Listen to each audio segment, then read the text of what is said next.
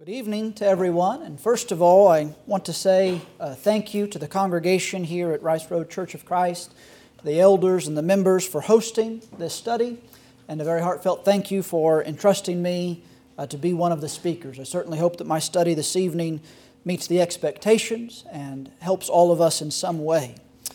When we talk about the topics of work or work ethic or laziness, we're not discussing any type of new topic. Now, I would suggest or I would assume that it's probably common for most generations as they get older to look at the oncoming generations and feel that those younger generations are woefully lacking in work ethic and are comparatively lazy. That's probably happened throughout the history of the world. But slothfulness is not a new problem, and hard work is not a new need. Work has been around from the beginning of time, and slothfulness and laziness have been addressed throughout the entirety of the Bible. Now, when it comes to working, laziness is not the only danger there is, as is typically the case with problems. There are multiple extremes that one can go to. And while laziness might be one of the extremes in the kind of work ethic area, the other end of the extreme might be what is called workaholism, or as it's been termed for this study. Now, to address these topics in this study, I've been asked to consider three primary questions. First of all, concerning the individual in 1 Timothy 5, verse 8, and this is in the context of providing for widows, but then another context, perhaps there of providing for one's family. It said that a Christian who refuses to care for such members of his family is worse than an unbeliever. And the question is, does that mean that the church should withdraw fellowship from such individuals? The second question I've been asked to consider is, should a Christian take welfare, unemployment, or other government subsidies? And then thirdly, when do we reach a point of being a workaholic? We might ask, what is a workaholic? When do we reach that point? And if so, what do we do about that? Now, to consider these questions and try and address them in some way, we're going to follow a simple outline. First of all, I want to spend a little bit of time just looking at what the Bible has to say about the nature of work and the nature of laziness. And this is going to be a very brief overview. You could probably spend multiple sermons talking about the biblical message concerning work and laziness and all of those various aspects. But we're going to do a very quick review of the Bible's message concerning work and laziness. And then we'll consider these questions by considering what the Bible has to say about the church disciplining laziness. And we'll ask that question about Christians and welfare and try and get a biblical answer, or framework at least. And then we'll address the issue of workaholism. Now, before we dive into that study, there's at least two things that I want us to be wary of, or warnings, that when we address the topic, and especially these questions, I think we need to be very mindful of. First of all, we have to recognize that our goal is to define things biblically. When it comes to work ethic, there's a lot of variance in the way that people may say what is good work ethic, what is lazy, etc. For example, there may be individuals that work jobs that entail a great deal of physical labor. Farmers, construction workers, other very laborious, hard jobs physically. Now, some of those men that may work very hard jobs in the middle of the heat of summer may not think of the man that sits in an air-conditioned office in his fancy suit as a hard worker. And they may think that that's lazy, but that's not a proper way of defining laziness or work ethic based on the type of work. Also, our own problems may cause us to misdefine things. I would imagine that a lazy person is going to define almost anybody that's a hard worker as a workaholic. And on the other end of the spectrum, a person who is a workaholic is probably going to assume that just about anybody that doesn't work like he does as lazy. And yet those are unfair accusations. And even culturally, things change. The standard work week in America may be very different than in other countries. Even in our own country, what has been considered a standard workload has changed and has had nuance over time. And so we have to, if we're going to navigate this topic, we have to be willing to check our own definitions and backgrounds and predispositions and ensure we are defining things and approaching things biblically. And secondly, and perhaps even more importantly, is as we're trying to define things biblically and take a biblical view, we have to avoid being shaped by political ideologies. This is especially true when we get to questions concerning welfare and those types of issues. In our country, The welfare system and government programs have become an incredibly divisive issue. And the sides, whether they be two or multiple, do not seem to be coming together. They seem to be growing further apart. And as we may identify with one group or another group, it's very easy to let our opinions about these things or our views be shaped as much by political ideology and rhetoric as it is by the Bible, and we must avoid that. We're not looking for the Republican platform or the Democratic platform or any political platform to answer these questions. We are looking for God's Word as we're trying to guide these issues. And so with those warnings in mind, let's consider just for a moment the Bible and work. Now, many people have a very low view of work. In fact, I think Mark Twain once said that work is a necessary evil that is to be avoided. And a lot of people take that view. It's something they despise, they hate, and many people go to the extreme of trying to avoid work at all costs. Now, some have a strong work ethic, but that doesn't necessarily mean they have a positive view of work. I think there are a lot of people in America right now that are working very, very hard, but they are working very hard because they want to make as much money as they can so that as early as they can retire and be done with work entirely. Because they hate work and they don't like work and they don't see the value of work. They see why they need to do it, and so they will, but that's not necessarily a good view of work. And yet the Bible has a very different view of work. In fact, the overall tenor of the Bible's message concerning work is a positive one. And that is nowhere clearer than the fact that God is a worker. In fact, the opening pages of the Bible are God's work. We're introduced to God working. In Genesis 2 verse 2, creation is called the work of God. And so He is a worker. And throughout Scriptures, we see many pictures, and we won't go through all of these for time's sake, but we see many pictures throughout the Scriptures where God is likened to some type of profession or worker. And that helps us understand and know a little bit about God and how He works. He's frequently said to be working. And so our Creator, our God, our Father, whom we are supposed to be like, is a worker. So that shows us that work is a very positive thing. And thus it shouldn't surprise us that work is designed by God. Now, many people have a view that work is the result of sin. It's part of the curse, part of the fall. But that is not accurate. Work is not brought about because of the curse. Because as created beings and created in the image of God, humanity was created and designed to be workers like their heavenly Father, whose image they bear. In Genesis 2, verse 15, it says that the Lord God took the man and put him in the Garden of Eden to work it and keep it. Now, the nature of that work may have been and was different than the nature of work after the fall. I think it's Ron Corder who I've heard say the sin didn't bring about work, sin just took the fun out of work. And that might be a good way of looking at it. But man was initially designed to be a worker. And when you look throughout the Scripture, especially we could look at a lot of Old Testament, but just a sample of passages in the New Testament, Christians are commanded, this is to servants, not just employees, but even servants, are to obey their masters and work heartily in Colossians 3. We're commanded to live quietly and work with our hands in 1 Thessalonians 4. Also to labor and do honest labor with our hands in Ephesians 4. And labor is even legislated from the other side of the view. Those who employ others or are over others, masters are admonished to be just and fair in Colossians 4. Exploitation and withholding payment from workers is condemned in James 5. And so the Bible legislates work so that it is good and right. And this is, to me, just interesting, a simple point. But when you think about the most prominent men of the New Testament, the most important men, Jesus, our Lord, the apostles, the writers of the New Testament, we know their work. We know their simple occupation. We're told, why does it matter that Jesus was a carpenter? I don't want to read too much into that fact, but why do we know that Peter and John were fishermen and Paul was a tent maker and Luke was a physician? Why do we know those seemingly unimportant facts? Well, at the basest reason, or the simplest reason, it would seem that it helps us understand that work is not demeaning. It's not beneath God's people.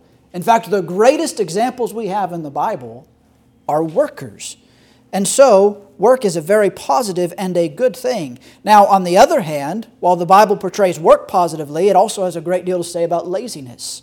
and slothfulness. Now, as far as I'm aware, and if I'm wrong on this, please bring it to my attention, but I wasn't able to think of a positive example of laziness in the Bible. We see a lot of positive examples of workers, but I don't know of an instance when laziness was good and right and exemplified as such. Proverbs and the wisdom literature has much to say, and especially Proverbs warning against sluggards and slothfulness. In the Lord's parable of the talents, the one-talent man is condemned, and we often talk about why that one-talent man was condemned and what was so bad and evil. But I think Jesus gives us one of the hints. When the master rebukes him, he condemns him as a wicked and slothful servant. Why did he bury his talent in the ground? It seems to be one of the main reasons was he was lazy. And that's why he was condemned. He did nothing out of laziness. When Paul quotes the Cretan prophet in Titus 1 verse 12 and 13, and this Cretan prophet had said of his own people, Cretans are always liars, evil beasts, lazy gluttons, Paul seemed to agree with that attitude and that assessment, and so he exhorted Titus to thus rebuke them sharply. And so just a very quick look at those things shows us that work is good, it is positive, it can be and should be. Laziness is a bad thing. Laziness is something that should not be a part. Laziness should never define a child of God. So that brings us to our first question and the issue of, so at what point is the church supposed to discipline laziness? What does the church do if there is a Christian who is lazy? How does the church handle that? And more to the point, is there a time when the church must practice formal discipline, or as we say, withdrawal fellowship against a lazy Christian? Now here again is where we have to remember those warnings. We have to be careful about how we define laziness and why we would practice discipline against such a person. Again, we may define things differently. One man might work 60 plus hours at a very demanding job every week. And so he may view another brother in the congregation that for whatever reason has a part-time job or only works 40 hours a week. He may view that man as lazier than himself. That is certainly not a reason to discipline that individual. Or what is also very common, and I think we probably all deal with this in one area or another if we're honest, is most people are lazy somewhere. There are some people that are very hard workers in one area of their life, but in another area they are lazy. For example, a man may work very hard at his job, whatever that may be, but when it comes to taking care of himself or exercising or doing anything physical, he may be very lazy. Or another person, and I won't say if I'm guilty of this or not, may work hard in some areas, but they may despise yard work. And you might look at his yard, and it goes too long between mowings, and it's not weed-eated as well as you would keep up your yard, and you might think, that man's lazy. He's lazy when it comes to keeping up his yard. Well, should we disfellowship a brother because when it comes to yard work, he doesn't have the same work ethic that we do or some other brother does?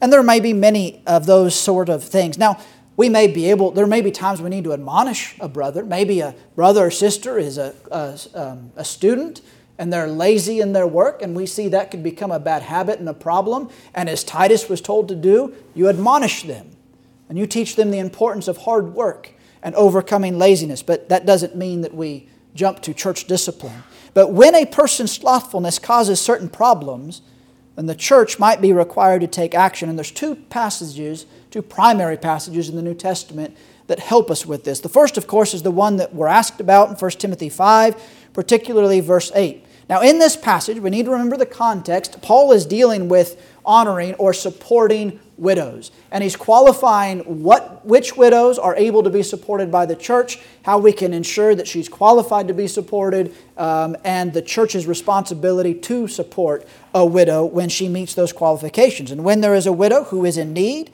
and the church is then expected to support her if there is a need. Now, while the church can and should take care of qualified widows, Paul makes it clear that if a widow has a family, it is their responsibility first. And he speaks positively about this need or this responsibility in verse 4. And then a few verses later, he returns to the family responsibility, but he takes a negative view and warns against it. He says, if anyone does not provide for his relatives, and especially for members of his household, he has denied the faith and is worse than an unbeliever. Now, when we apply this passage, we need to be careful and we need to consider the full context. It is easy for us to go to 1 Timothy 5 verse 8. We read that passage, and the first thing we come away with is if a man doesn't have a job and is not supporting his family, he is worse than an unbeliever. Now that may be true, and that may fit in this passage, but let's not overlook the context and the full meaning of this verse. First of all, remember the context is dealing with caring for widows. And I think that's important because this indicates that we are responsible when it comes to provision for family. We are actually responsible for more than just providing a paycheck for our wives and our children. Now, we have a responsibility to care for our immediate families. And I think Paul's language is clear. He, in fact, talks about his relatives, which seems to be an extended amount of family, because he then notices especially the members of his household. So we have a first and a primary responsibility to provide for the members of our immediate family. And that Greek word provide means to look after, take care of, and see to. It refers to the foresight and the action that is required to recognize and take care of needs. And we are to do this for our families. That is a command of Scripture that we are to do that for our families. But it doesn't just apply to our immediate families. There may be reasons and opportunities where we need to care for even further relatives than just in our immediate home, such as caring for a widow, perhaps our mother or our mother-in-law. Now, when a Christian refuses to do this, Paul uses the strongest terminology you can imagine to condemn them. He says, first of all, that such an individual has denied the faith. Now, that Greek word deny can mean to disclaim, disown, or renounce. Now, Paul's not saying that they have just given up on Christianity. I don't think most people would do that. But he is saying that for all practical intents and purposes, it's as if they've done that. When a person refuses to care for and provide for their family, then they have practically renounced their faith. And that shouldn't be a surprise.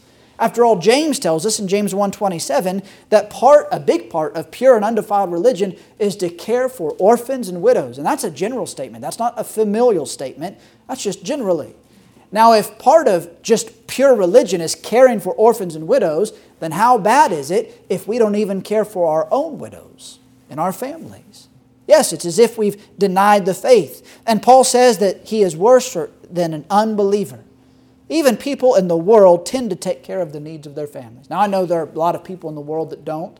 We see this, and I'm sure in Paul's day there were evil people that didn't. But by and large, even the world understands their responsibility for taking care of family members and even those in need like widows within their family. So when God's children, who are or are supposed to be enlightened by His Word, choose to live beneath the standards of unrepentant sinners, that is a terrible shame. So, should such an individual be disciplined by the church? Well, it's kind of a strange question in the passage simply because that's not in Paul's view. Paul's not talking about church discipline here. But there are a couple of indications that I think we can make an appropriate inference. First of all, we must ask, should a person who persists in behavior that is tantamount to renouncing their faith and behaves worse than worldly people be accepted without discipline from the church? And I think that's a pretty easy answer, no. If we see an individual who persists in behaving in a way that is tantamount to renouncing their faith and worse than your general world's population, and they are not giving that up, then that requires church discipline. And Paul's second description helps us as well, because there is another time in the New Testament when an individual is compared to the world and the world standards. In 1 Corinthians 5, Paul rebukes the Corinthian church because in their midst was a case of sexual immorality that he says would not even be tolerated among pagans. And Paul's instructions to the church there was that sinning brother was to be disciplined by the church. Now, don't take this too far. I'm not saying that the church can tolerate immorality or any other sin so long as it's acceptable to the world. That's not what Paul's saying or the Scriptures are saying.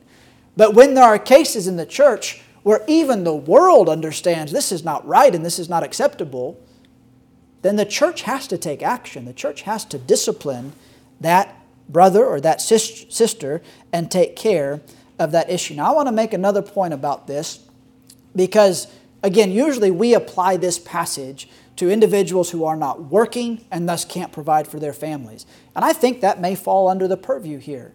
But I don't think that's really Paul's primary point. I think Paul's talking to Christians who can provide probably are working, and they have the financial means to do so, and they reject to do so anyways. Think of the Pharisees that Jesus condemned for not honoring their fathers and mothers. It wasn't because they were lazy, or they didn't have jobs, or they were bums. They were probably very hard workers, very studious in many ways. They were probably wealthy and financially secure, but they were covetous, and they denied their responsibility to take care of their family members. Now, we immediately think of the individual who is not providing for his family because he doesn't have a job and won't work. But what is probably more often the case is when people are not taking care of their families, and maybe extended families, even though they have the ability to do so. We need to be very cautious of that. And as Christians, we should never fall into that category. But also, 2 Thessalonians 3 helps us address this issue. And so I wasn't asked about this, but I want to add it because it's a very important passage in this discussion. It seems that Paul had to deal with the issue of the importance of Christians working with the Thessalonians. Now, the Thessalonians were not bad Christians. Paul exhorts them highly throughout 1 Thessalonians and 2 Thessalonians. He brags on them in many, many ways. They seem to be very good Christians, but this was one of the issues that kept coming up again and again. He had to tell them, work with your hands. And there in 1 Thessalonians 4 and 11 and 12, he says, as I instructed when I was with you. And so Paul instructed in person that they were to work with their hands. And he saw fit to remind them of it in his letter the first time he wrote. And he even says, apparently he knows there are still some idle. And so a third time he says in 1 Thessalonians 5:14, so admonish the idle. So they've been told in person, they've been told in Paul's writing, and these idle individuals have been told to be admonished by the congregation. But by the time Paul writes 2 Thessalonians, there apparently were still some that hadn't gotten the hint and were still idle. And so Paul writes in 2 Thessalonians 3 and addresses this situation. And Paul has been very patient. That's maybe something we can talk about. This is a situation that requires patience. I don't think the church just jumps to withdraw fellowship from an individual that's in this situation. But there's patience, there's admonition. But it gets to a point where Paul says, I command you to avoid this person. Now, we're not going to do an in-depth exposition since this isn't really our focus text, but I just want to bring out a few points. First of all, idleness is not in accordance with the traditions or the commands of the apostles, according to verse 9. When we are idle and we refuse to work, we are not living in accordance with the commands and the traditions of God. Also, when a brother persisted, he walked in idleness, Paul commanded them to be avoided. That is a command.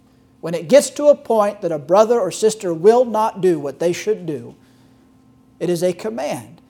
And our bleeding hearts, as well-intentioned as they may be, at a certain point, if we continue to enable an individual, we are not helping them.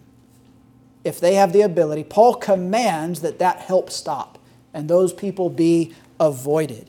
Paul reiterates something that he taught in person. He says, if a person isn't willing to work, then they do not eat. Now, we need to note here the factor of willingness. Paul is not speaking about people who cannot work.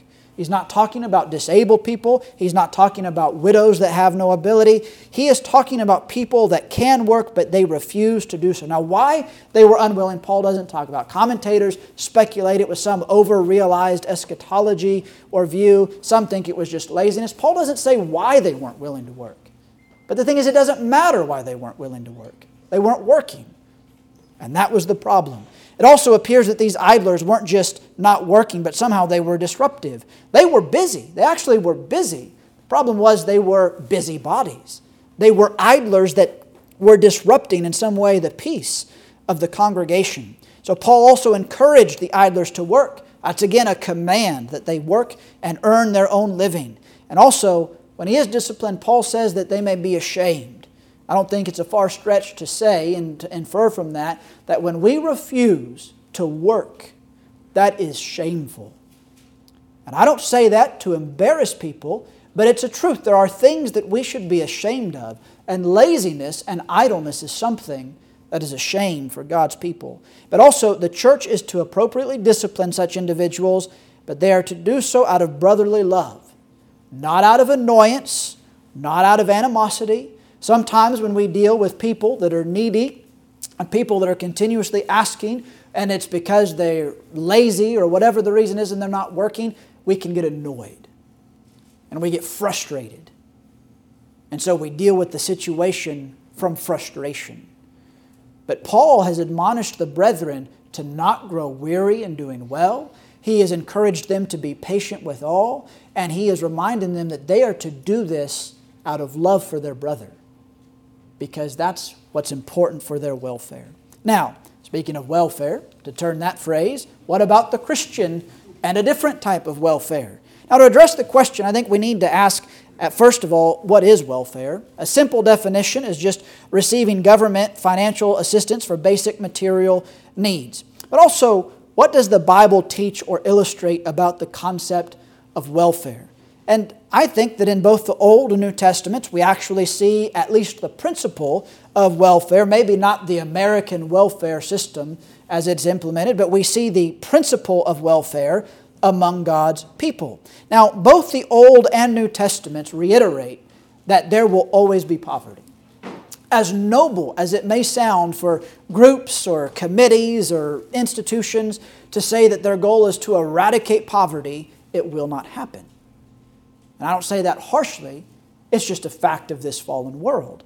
It was recognized even for God's chosen people. Even when Israel was doing what was right and they were to be blessed, God says there will always be the poor among you. And Jesus reiterates that. He says, the poor you have with you always. There will always be poverty for one reason or another in this world. But the Scriptures don't stop there. And that is not an excuse for us to turn a blind eye just because poverty always will exist this side of eternity. Instead, Scripture calls God's people to be generous helpers because there will always be poverty. Now, in the Old Testament, we have to go through this quickly, but there were several provisions to assist the poor and the needy. For example, part of Israel's tithing every 3 years of the produce of the land was to be brought out and to be given to the Levites who didn't have their own inheritance, and to those like the widows and the sojourners, the needy, the fatherless. So part of what the Israelites were tithing was set aside, and then every 3 years they brought this out, and it was to help those who were in need. Of course, there is the law we're probably more familiar with in the Old Testament concerning the harvesting of fields. When a landowner went to have his fields harvested, he wasn't supposed to reap all the way up to the edge. And also, as his workers went through, there were undoubtedly things that would drop. There would be maybe clusters of grapes or sheaves of wheat that would drop. And they weren't supposed to send those men back through and pick up everything that they had dropped. Now, that would be a good business practice to maximize your profits. But God said, you don't do that. You go through and you gather. You leave the edges of your fields. You leave these gleanings. Why? So that those who are in need can come through and they can have what they need. Now, there's something interesting in this law. In fact, in these two laws, we see two different types of provision. There were times for those like orphans and widows where assistance was simply given. They didn't have to earn it. They didn't have to work for it. Their circumstances called for them to just be given what they were needed. But then there were other circumstances where those who were in need, but they could do something. You see, the law didn't require the harvester to then go back through and get the edges of his field and go pick up his gleanings and take it to those who were in need. He was to allow those who were in need to come and work in the fields. Now, that wasn't easy work. That was work. And it was probably hard sometimes working through the heat of the day, but they could do what they could. Think of the beautiful story of Ruth. Now, Naomi, as an older widow, was not the one out there working in the fields, but Ruth had a work ethic. They were in need, but she went and did what she could, and she worked. Now, Boaz was incredibly generous, but do you ever realize, have you thought, that Boaz never said to her to stop working the fields? Now, he gave her an abundance, and he gave her more than she could have asked for, but he didn't take away from her the opportunity to work. And I think that's an important principle in the Scriptures. Also, every 7 years, creditors were to release what was lent according to Deuteronomy 15. This was designed to help alleviate the poor and give them the ability to restart without being crushed in debt. Now, when the law demanded, when an Israelite, for certain reasons, became impoverished, his brethren were to help him. And they were to lend him what he needed. Now, they were not to charge interest, and it seems that it was okay to be paid back because it was lent, but they didn't charge interest. But every 7 years, whatever was still owed, that was wiped clean. And the law specifically stated that if you had the misfortune of having a neighbor that went into need and needed you to loan him something, and it's only 6 months until the year of release, you don't have a bad attitude and think, oh man, I'll never get paid back for that. The law called the Israelites to open their hands wide and give to their needy brethren. There were many rebukes that were levied against Israel and Judah, throughout the prophets, that had to do with negligence when it came to caring for the needy. And now when you think about the old law, and it's a theocracy, politics and faith went hand in hand in that system. The government was run by the law of Moses, so caring for the needy was the responsibility of individuals, but it was also the responsibility of the government, of God's people, to see to the needs of those who were destitute. But also under the new covenant, God's people are no longer a theocracy, but we can exist in and under any government, truly. Now, governments are probably not going to abide by Scripture.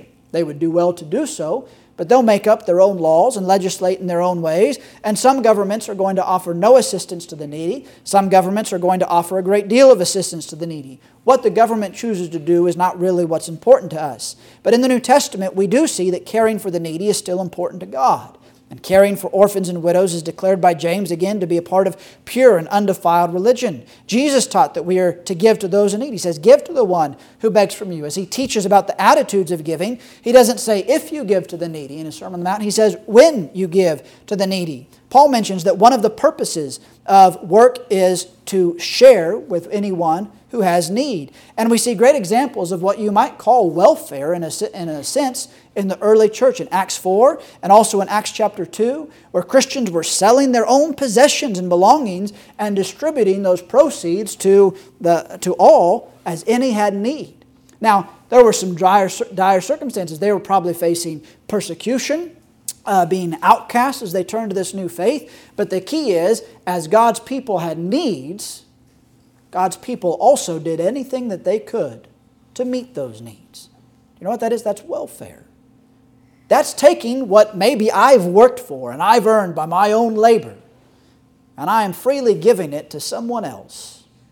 Now, I know we don't like it when it's the government that's doing that, but Christians are to have an attitude that are willing to do that for those that are in need. So what's the answer to the question about welfare? Well, I think the Bible has shown us that it's not wrong for someone to get help when they are in need, whether they have an immediate short-term need or whether, like an orphan or a widow, they may have a longer-term need. They are to be allowed to be provided for. We shouldn't withhold help and we shouldn't judge those who need help. But what about government welfare? Can the Christian accept that? Well, let's ask a couple of questions, and maybe if you want to, we can go into this more in the questions. But is it right for the governments to help needy? Is that even part of their job? Well, the New Testament governs the church, but God is the sovereign ruler of all nations. And the tenor of Scriptures would indicate that when governments neglect or worse oppress and exploit the poor, they anger God. Therefore, it would seem good and right that governments do something to provide for the needy. Now, we may have problems with how this is done. We may think that we can criticize the system that a country employs, but we cannot say, I believe, that government, it's wrong for them to offer assistance to people. Now, is it wrong for the Christian to accept that assistance?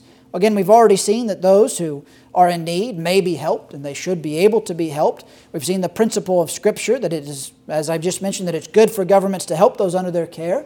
I think the New Testament shows us, as Paul exercises some of his rights as a Roman citizen, we have rights as citizens that we can avail ourselves of. That doesn't give us the right to contradict God's law, but we can avail ourselves of certain rights. And so, yes, it is right and acceptable for those who are in need, even as Christians, to avail themselves of the opportunities their government may provide. And I want to say that we need to be consistent when we talk about this issue. Some people might say, well, it's not the government's job, it's the church's job to care for the needy. Well, that may sound big and bold, but are you ready to actually back that up? Can a congregation help support a brother who's lost his job for maybe an extended period of time, the way the government program is? Can we actually back some of those statements up? Do we apply that reasoning elsewhere? For example, is it wrong for a Christian to accept tax credits? There's probably several of us in here that enjoy the benefit of child tax credits that, let's be honest, we didn't do any work for. But the government gives us that benefit Are we supposed to deny that tax credit when we file our taxes? Is it wrong for our older brothers and sisters to deny Medicare and that government-assisted program that provides them some needed health insurance? Is it wrong if a Christian lives so long into their retirement that they receive more in Social Security payments than what they paid into the system? You see, sometimes we apply a logic in one area and we don't follow it to its logical conclusion. We need to be consistent. So yes, I think Christians can, in the right circumstance, if they need the help, receive that assistance. Now, the real concern with the welfare system, if we're honest, is abuse. We're concerned about the abuse of the government. And yes, if a government runs a program that basically enables or causes dependence, or even worse, actually ensnares people in perpetual poverty, that's a problem. And we may rightly say, we may think that's what our system does. But I don't think those problems are such that the Christian can't overcome it. I think an honest person, and a Christian should be honest, can avoid those pitfalls. But second, there are people that abuse the system. Are there people that are just lazy and would prefer a government handout? Yes, there are. Are there people that claim disability when they actually have the ability to work? Of course there are. Are there people that have developed a sense of entitlement and feel that they are owed government assistance? Absolutely. Now, how widespread those problems actually are, I don't know. I don't know if we can even quantify them. But for a Christian, those questions are irrelevant because a Christian should not abuse the system. Now, yes, if a Christian is refusing to work, then they are denying, when they can, then they're denying the command of Scripture to work for yourself, to work with your own hands. So if a Christian is using some government system out of laziness, then that is wrong. But when a Christian has a need, be it unemployment because they've lost a job, we had many brethren. There may be brethren here that I don't know about, that when COVID happened, they lost their jobs. Not because they were bad employees, not because they were lazy, because a lot of companies had knee-jerk reactions and just started laying people off. And one of the lifelines those brethren had was government unemployment programs that helped them through. Now, you may, if you want to have the political debate about what our country did, that's up to you if you want to have that debate. But it was available to those brethren. It helped those brethren. There are people that have been sick that are in need. And that's good that they have that assistance. We should be thankful for that assistance. Now, we only have 8 minutes and 4 seconds left to talk about workaholism. And in some ways, that I feel bad about that. I wanted to answer the questions, but I'm going off script a little bit here. But honestly, I think, this is my opinion, I think this is probably the bigger danger to the church. I think there are probably situations in many congregations where we may have to work with people that for whatever reason may be lazy. They may be slothful. They may be in the situation of taking welfare or unemployment when they shouldn't. But I think we typically see those situations for what they are and we try and address them. But I think this situation is not addressed the way it ought to be. Now, workaholism is viewed by some psychologists as an actual condition, an actual addiction. I don't want to get into that, and I'm not worried about that tonight. I'm going to approach workaholism simply as, is it possible to work too much? Can we work too much? And my simple answer to that is yes, especially when we're talking about secular carnal work. Now, work is good. I hope I've established that. Work can be good, but like many things that are good, they can be abused. And whenever work begins to hinder or endanger our spiritual welfare, we have a problem. We could talk about a lot of the problems of what we might call workaholism, but I'm just going to very quickly talk about 3. First of all, workaholism, or working too much, may be a sign of another problem like greed or covetousness.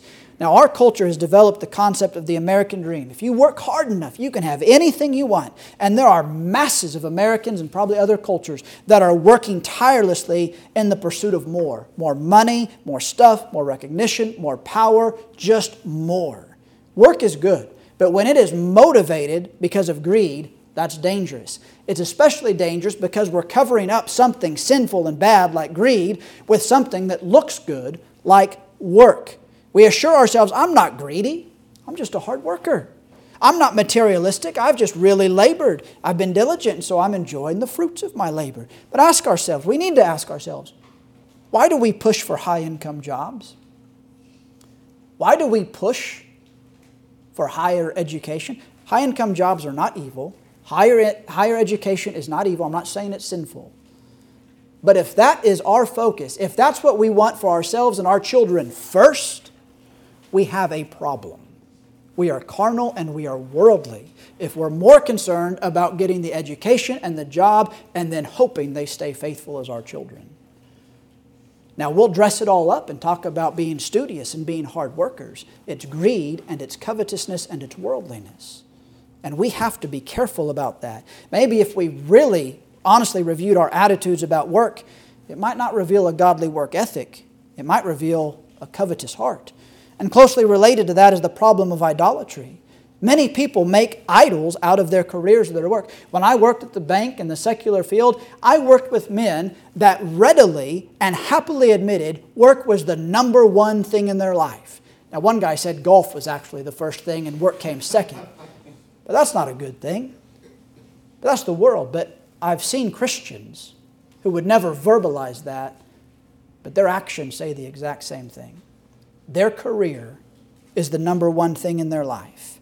Whether that's because of greed or a desire for accomplishment or a hypersensitive view regarding work ethic, whenever our work takes priority over godliness, we have an idol, and that is sinful. Work is good. God also requires us to love Him with our whole heart, our whole mind, our whole soul, and our whole strength.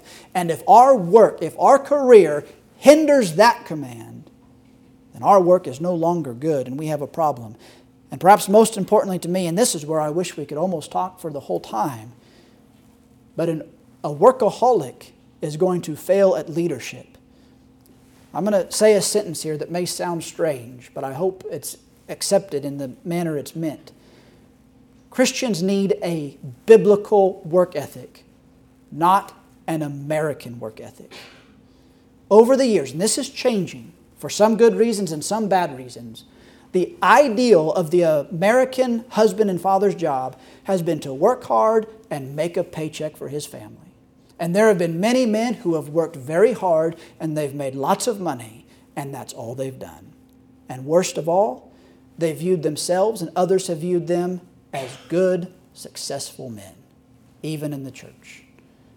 And that's not all there is to it. When men, and I'm speaking to men mainly at this point, but this is true of women too. When our job takes up so much time that we don't have time to read the Bible for ourselves, more or less with our children, that is a problem. When we spend so much time at work that we can't attend the assemblies of the saints, we can't go to midweek services, we can't go to gospel meetings, we can't go to spend time with Christians, we have a problem. When we're so busy making money that we can't demonstrate to our kids what it means to give and serve, that is a problem. When we can network with the best of the professionals, but we can't spend time associating with God's people, that is a problem. And men especially, but anybody here, if that's you or if that's me, it's time to wake up. This world's work is not all there is. Now, as the head of the house, men, we have a job to provide for our family. But providing for our family does not mean just making a paycheck. We also provide not only physically, but emotionally and mentally, and most of all spiritually. And when we focus so much on work that we do not have the energy to lead our families at home, then we have failed our families. And we are not leading, and we are not providing for them. And what is true of the family is true of the church. When we are too busy with secular work that we cannot be involved in the work of the local church, we have a serious problem. Our work has become an idol, it has become a distraction, and it needs to change. Now, I don't know how to categorize that. One man may be able to work 60 hours a week and still take care of his responsibilities. And another man may not. We have to be extremely and brutally honest with ourselves, and we have to make the right decisions. And you know what? Those decisions may be hard decisions.